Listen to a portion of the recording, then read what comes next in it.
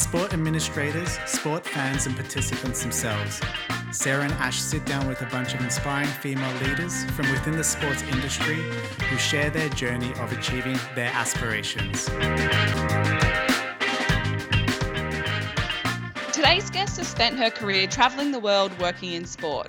Starting at USA Rugby as the team services coordinator, Alice Larkworthy has spent the majority of her career working in the commercial partnerships areas in organisations such as the Queensland Reds and Football Federation Australia. As the current Senior Partner Services Manager for the Arsenal Football Club, Alice now uses her experience to lead a team of people to build strong relationships and maximise opportunities to develop partnerships and drive the implementation of core business strategies. Thanks for joining us and welcome to the podcast, Alice. Welcome, Alice. Thank you very much for joining us. No problem. Thanks for having me. We'll start with our question that we always ask everyone on the show, which is, what is your early... So I grew up in a sport mad family, to be honest. So I don't really remember much of a time where sport wasn't in our lives in kind of any capacity. I think I grew up overseas mainly, a bit of an expat brat. So sport and kind of English sport in particular was kind of our one connection to kind of back home and our families and all that sort of stuff. So it's always played a massive part. I think in terms of attending sport, when we lived in Hong Kong, the Hong Kong Rugby Sevens, I think would be my first memory or really kind of fond memory of sport. Obviously a little bit different from when I first started attending to when I ended up starting attending in kind of my mid-20s. But my first time at the Hong Kong Sevens, I was actually 6 weeks old. So that actually probably has to be my first sporting memory, although I can't remember it. And we kind of continued to go for the next 30 years. So it's sort of my first and I guess one of my fondest sporting memories as well. I love that you mentioned there how it connected you to your family and your family roots, obviously, as you were travelling the world. It's probably something we haven't touched on about the emotion of sport and how that can, bring your family closer together. Did you find that was reality when you were travelling the world? Yeah, I think sort of sport has this way of connecting people, whether it's a conversation topic, a conversation starter, or an argument, right? There's always kind of, that sort of commonality that you can talk about sport wherever you are in the world. There's obviously a real kind of tribal nature when you kind of talk about countries and all that sort of stuff. So it was kind of just a way of maintaining my nationalism when I was, overseas. And like you sort of say, if you speak to your grandparents back home, it was all about the rugby or the football, or my dad and my mum will always, support England, Britain, whoever it is, and kind of the Olympics. And it's just kind of that commonality that you have. And I guess that way of kind of holding on to, our Britishness, even though we were in Japan, Hong Kong, Australia, wherever we were really. And what was it that led you to get involved in working in sport? So, I've always been obsessed with sport. I think I sort of said, I wasn't really given much choice in my family. But I originally wanted to go down the physio route. That was my plan. I went to uni to do physiology and sports science. So that was definitely the route I was planning on going down. And then I got to kind of my second year and I just was a bit like, no, this isn't for me anymore. I sort of still knew I wanted to be involved in sport, and that's where my one true passion lie. But I guess the science and rehab element of it, albeit interesting, it just sort of didn't start to resonate with me like it used to. So I had to kind of figure out pretty quickly what else I wanted to do. Obviously, my parents hot on my heels being like, you're going into your third year of uni. Now's the time to kind of actually sort of properly think about it. I was fortunate. There was a lot of luck along the way. I fully will hold my hands up with that. I had an interview for a banking internship at Barclays, which was obviously maybe just perceived as something to do in a summer off as opposed to something I actively wanted to do. But within that interview, it came up that their sponsorship team was looking for an intern that summer. And would that be more of interest to me? Which obviously it was. Barclays at the time were the sponsor of the Premier League. So it kind of, I just fell into it that way. And that was my first real sort of experiencing on the commercial side of sport and seeing kind of another lens of it. And then I just kind of continued from there. I've always been really keen on getting experience in multiple different fields. I think especially when you're, early 20s, you want to make sure that you kind of are making as right a decision as you can at that time. So that's when I then did another internship at USA Rugby, which was more event based, which they had a big kind of rugby competition that happened there. So again, it's kind of just opening your eyes up to all the sorts of different things that are really kind of available to you in the world of sport. And I think those opportunities, especially in the last kind of couple of years, have only grown. Was that internship with the USA Rugby? Did you go to the US for that one? What was that experience like? Yeah, so my parents were actually living in Colorado at the time. So again, it was just, convenience. Head of USA Rugby was based in Boulder, which was just, close by to sort of Denver. So I just wrote to them, asked if they wanted an intern, and that's kind of how it came about. So again, it's probably just one of those making the most of the opportunities. And I think the key one is putting yourself out there, right? Like, I mean, if you don't sort of, just put your hand up, say yes to anything, you're not big enough for anything, then you're not really going to probably be in a position that when I was coming to getting my first job out of uni, I was kind of 3 years ahead of a lot of people because I'd spent my summers interning and learning and kind of really honing in on exactly what I wanted to do, which just put me in a better stead for when it kind of came to that first job. Yeah, I love a couple of things that you said there. The first one around, not knowing what you wanted to do, and you started off in Barclays Bank and then you've ended up working in commercial partnerships, and not everyone's, I guess, path is the same. And then obviously putting your hand up for anything, and you actually having the courage to just approach other organisations and say, hey, I'm here, can I have a summer working with you, is one of the best things that you can do when you are either at uni or coming out of uni, I think. 100%.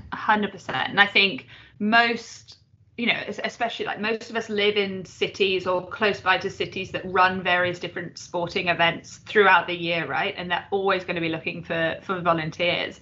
And I don't think it really, as much as those kind of more like vocational internships are really important in getting that step on the ladder, I also think just opening your eyes to, just if you're a kit person at a event, or if you're just volunteering to help with travel, like whatever it kind of ends up in any capacity. For me, as now someone who would, hire people and hire people in that kind of, especially that junior level, if they can demonstrate that they're sort of, willing to kind of put their hand up and try different things and kind of volunteer and kind of just really show that dedication to wanting to be a part of this world, that can sometimes go so much further than maybe someone who's been, doing something for the last couple of years, but kind of maybe staying in their lane. Yeah, it's always good advice when you're at uni or just coming out to take up many different sort of opportunities. I remember when I was coming out of uni, I really wanted to just work in basketball because it was what I knew. And my lecturer at the time was like, no, you need to do something different. It was the best thing that I ever did. You now work for one of the biggest sporting organisations in the world and potentially one of the most, arguably one of the most well-known sporting brands in the world. Can you tell us a little bit about your journey to get there and what your role currently entails? Yeah, so I've obviously worked in kind of commercial partnerships and that sort of relationship management piece, especially over the last 10 years. I moved to Arsenal, I've been there like nearly 6 years now. So firstly, just went in as a partner services manager, which was just the day-to-day management. I had a set of accounts that I worked off and kind of serviced on a day-to-day with sort of 2 execs underneath me that we helped. And then about 3 years ago, I moved into my current role, which essentially oversees all of our partners outside of Emirates and Adidas. So currently that's 19 partners that kind of sit within my remit.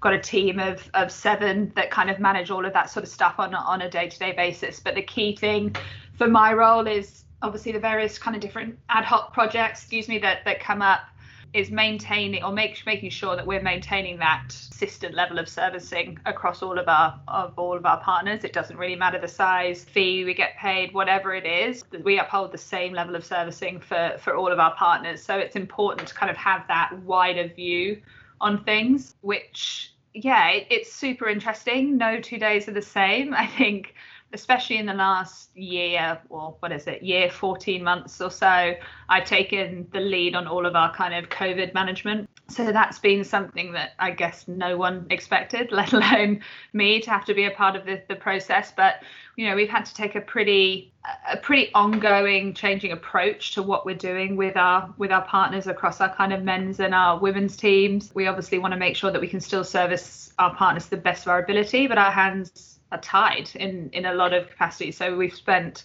a lot of the year being creative, working with partners. Every partner has had their own different challenges. So how can we actually help them? How can we still kind of deliver as much as we can for them by still kind of building the brand and kind of telling the story? Because the thirst for what we're doing is still there. People are sat at home, and football especially has been an outlet for people being able to watch it kind of day in, day out, and still have that, I guess, slight normality to their lives, even though they're not going to the games and stuff like that. So it's making sure that we can kind of maintain that, build on that at a time when people want to see it and people want to hear about it. Sounds really interesting. So you mentioned that you moved from being an account manager, so managing partnerships, and you're now leading a team that obviously do that as well. How have you found that leadership journey? I think we've all probably worked with good leaders, bad leaders, and I think it's important to constantly just take little bits from all of them, no matter what it is. I've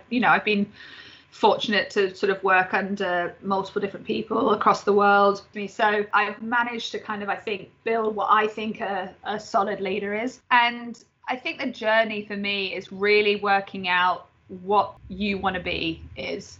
As much as I sort of say it's really important to look at what you like and don't like about various different managers, I think you still have to remain authentically, naturally yourself, right? So, I work in a fairly male-dominated world, but that doesn't mean I'm going to change the way that I will always wear my heart on my sleeve. I will always be open and honest with people. Those are things that are really important to me as an individual. And I think that's also a really kind of keen point of difference that people need to hold on to. I think if you are working for people or have people working for you that can see you're open and genuine, I don't see why you think you'd get anything other than the best out of people in that situation. So for me, that's probably the key thing. I think you're always learning, right? The people element of any leadership role is intricate, it's challenging, it's changeable on a day-to-day basis. And I think being able to sort of maintain your sort of leadership style by still allowing those people to be themselves and kind of express themselves in different ways, just because they would do something one way that's different to mine doesn't mean it's wrong. So sometimes you've got to, maybe hold your tongue, but just let them kind of play that out a little bit. And I think that's really key for me. That authentically you part, a lot of great leaders reflect on that. I reckon later, further down in their career, where they say at the start, I was trying to be someone else, or I thought I had to be this particular type of person, and then I come into my best self, I guess, when I realised that I should just be myself. Do you reckon that was an aha moment for you as well, or is that something that you've just sort of felt comfortable with straight away? I think I've always been fairly comfortable and confident in my ability throughout. I mean, everyone goes through wobbles, right? Especially when you're kind of maybe slightly younger, figuring out you're going to make mistakes. I've made just as many mistakes. I'm not kind of saying I'm perfect here, but I've always kind of, I think, really known my effort, and everything I was trying to do was in the right place. So I think if you've got that sort of confidence in yourself, it then just builds, and kind of as you're given more responsibility and more opportunities, that sort of affirmation of what you're doing is also there. But I think I've also it's just been how I've been for a while, right? I also again, this isn't all the time, but I think the majority of the time, particularly in my work, I don't really take on board what people think of me as a negative, because I think if you're going into those sort of personal feelings, I treat everyone the same, whether, whatever level you are, whatever kind of person you are. We've all come across various different people. I think it's, if you're maintaining, the way that you treat people with respect and honesty, I think there's no kind of really other way to go in that spot. And so I think that's why I'm confident that that's the way that I handle people. That's the way I deal with things. It's got me this far. So it hopefully, maybe ask other people, but hopefully it can't be too bad so far. No, I think it sounds like a great approach, and you have packed a lot into your career so far. So what would you say would have been your biggest challenge within your career in sport to date? if there is just one, there might be a couple. Yeah, we probably don't have enough time. But no, I think the last year, to be honest, I think has been really tough. And I say that actually not from the work perspective. I say that from the people side of things.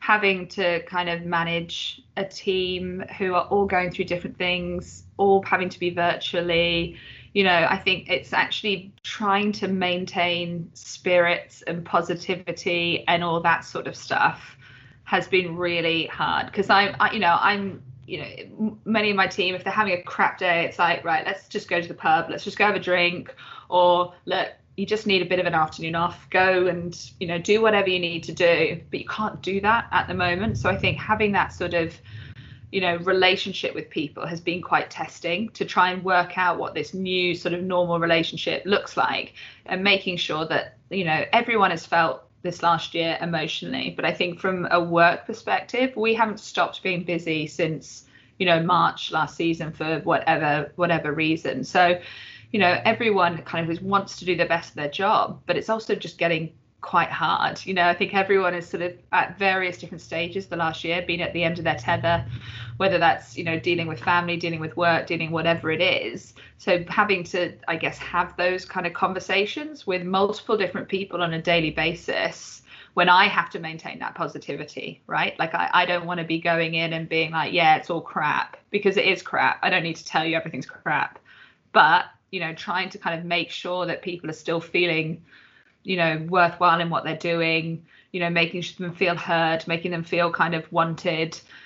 We had to go through a process mid last year, a redundancy process, because of what the pandemic had done for us. So it's been a tough old slog, I think, that on that kind of side of things. The work stuff has been going, it's been manic, but you can almost like compartmentalize that a little bit, right? You can kind of put that to one side when the day's over. But I really kind of care about the people I work with, so you kind of carry that sort of stuff from day to day, and you just want to make people happy and to try and keep them happy, which just hasn't been possible the last year.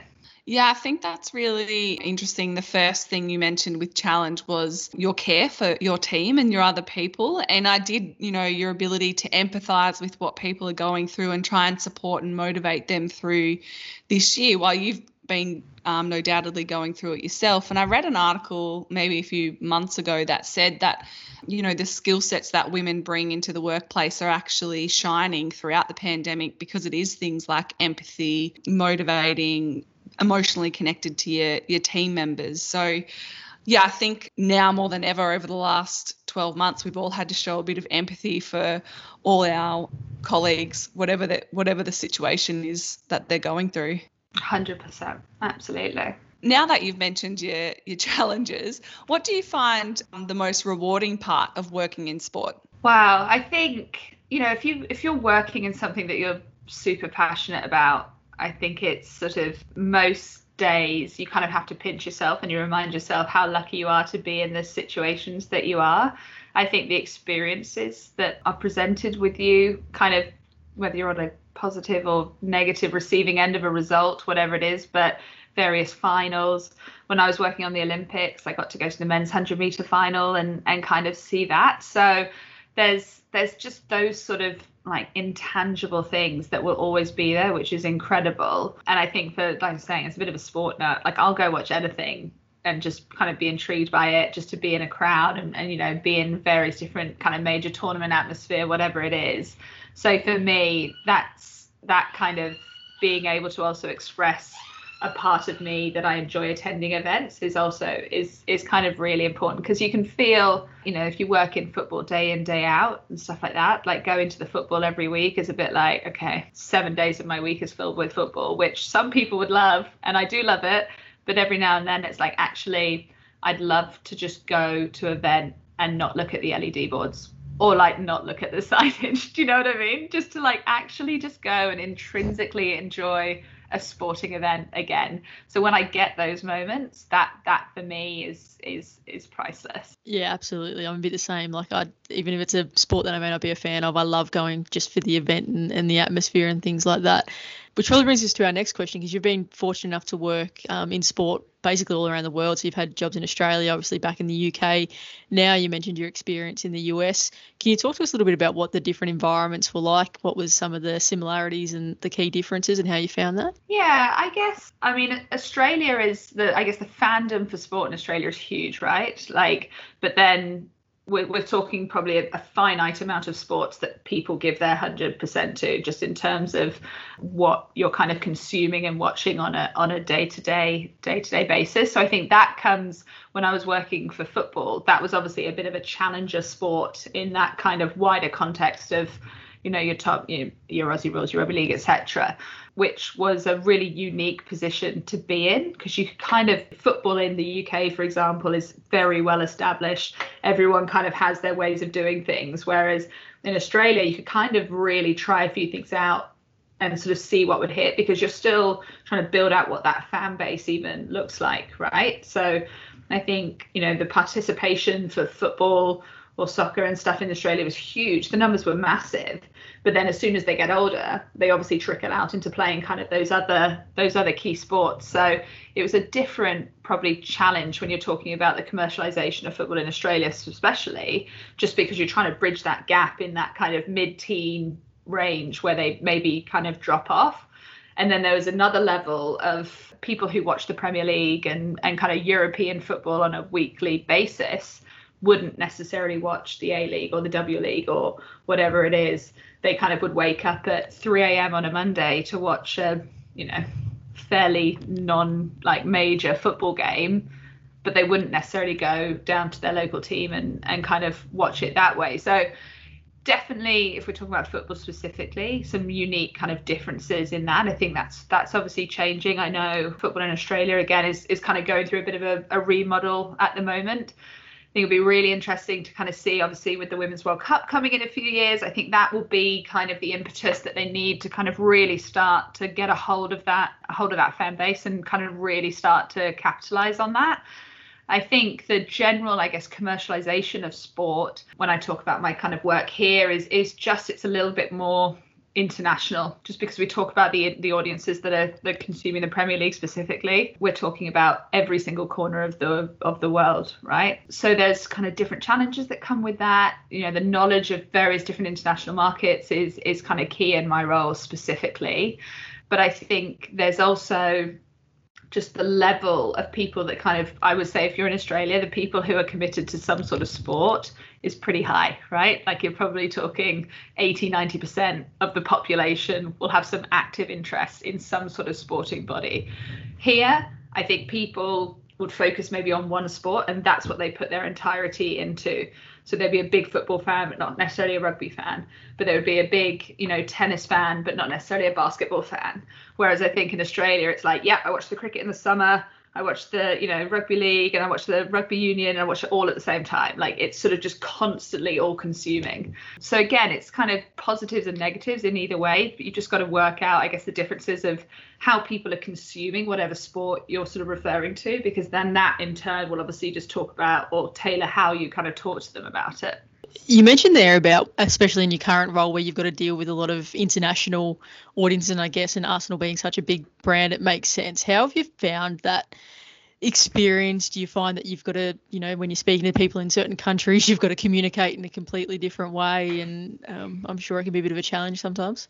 Absolutely. I think there's always going to be different ways that you talk to different partners on an individual basis, right? Depending on personalities, let alone when we're talking about personalities, cultural differences, all sorts of things. So for me, obviously, personally, having kind of grown up in that sort of international world where every 3 years I'd kind of move to a different country, I kind of feel like I fall back on a lot of that experience. I think it's sort of really helped me in the fact that you've got to find common ground with someone immediately, but also kind of be kind of very understanding to all sorts of different, cultural sensitivities, whether we're dealing with some of our partners who are in Egypt versus our partners who are in the US. Like, there's some clear differences there in the way that we even present or we even talk to people.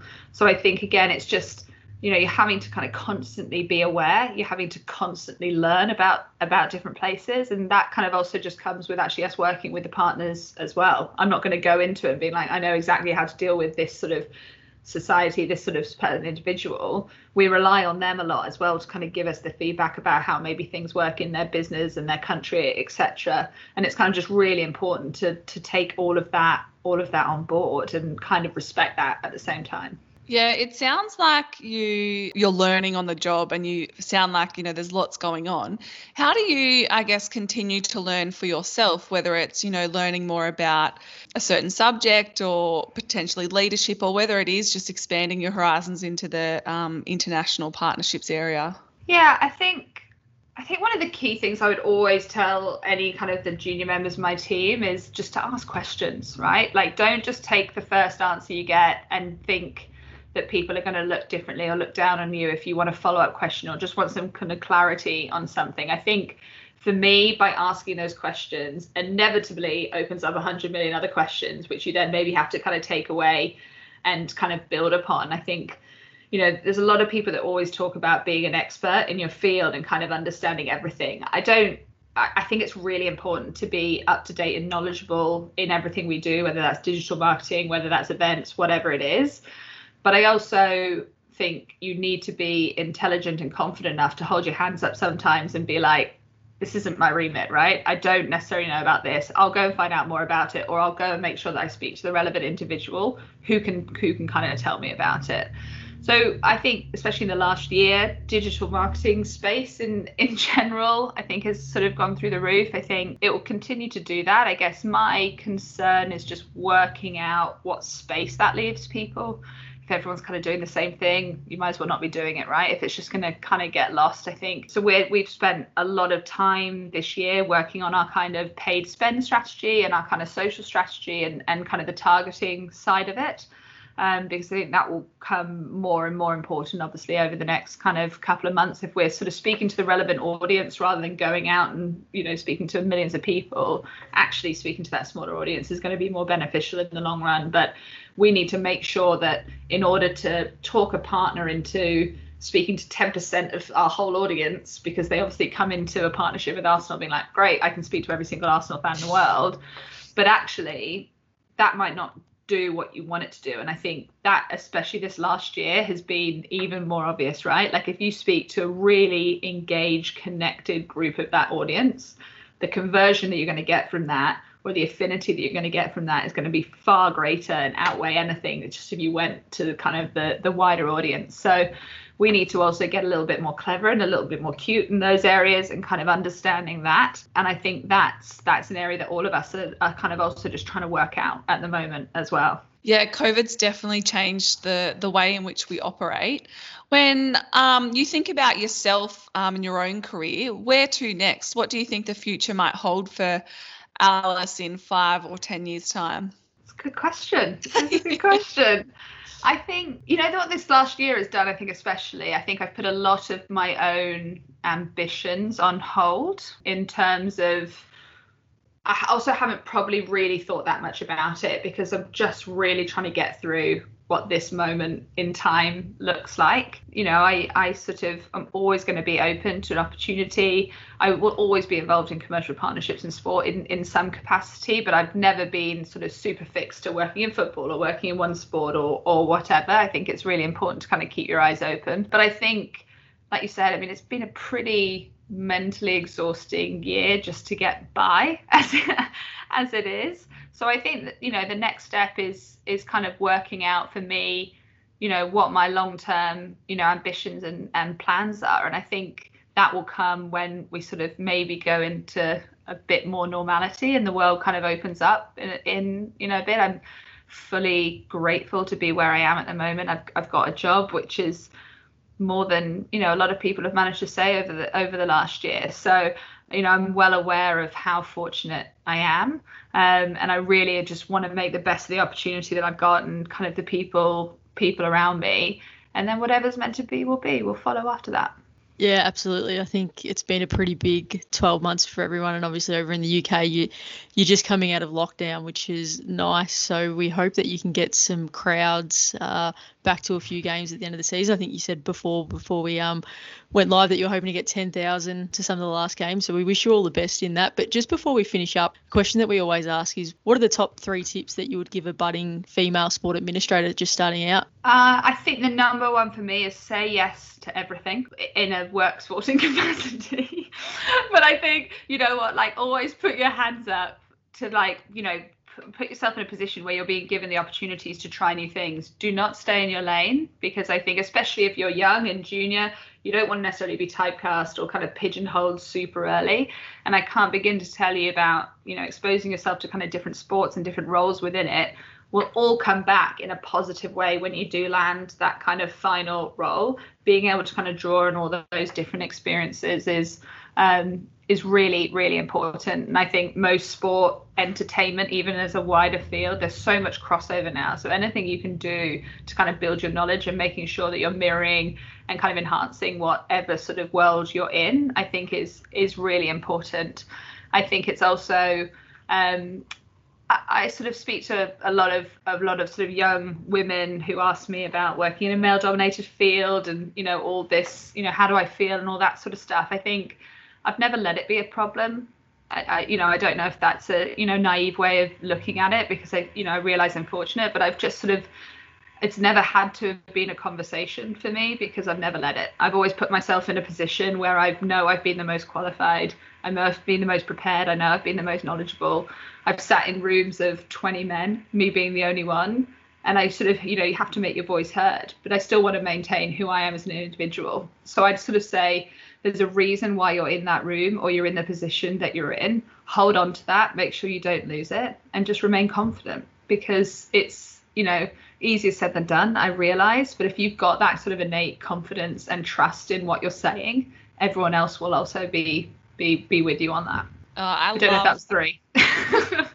But it is definitely the perfect thing to end on. I hope our listeners can latch onto your confidence, because it's definitely inspiring. And I know that there'll be lots of people that pick up on some of your tips. So thank you so much for joining us, Alice, and good luck with the rest of the season and coming out of lockdown. I hope life gets a bit more normal for you. Thank you so much, Alice. Thank you for having me. All the best. We'll talk to you soon.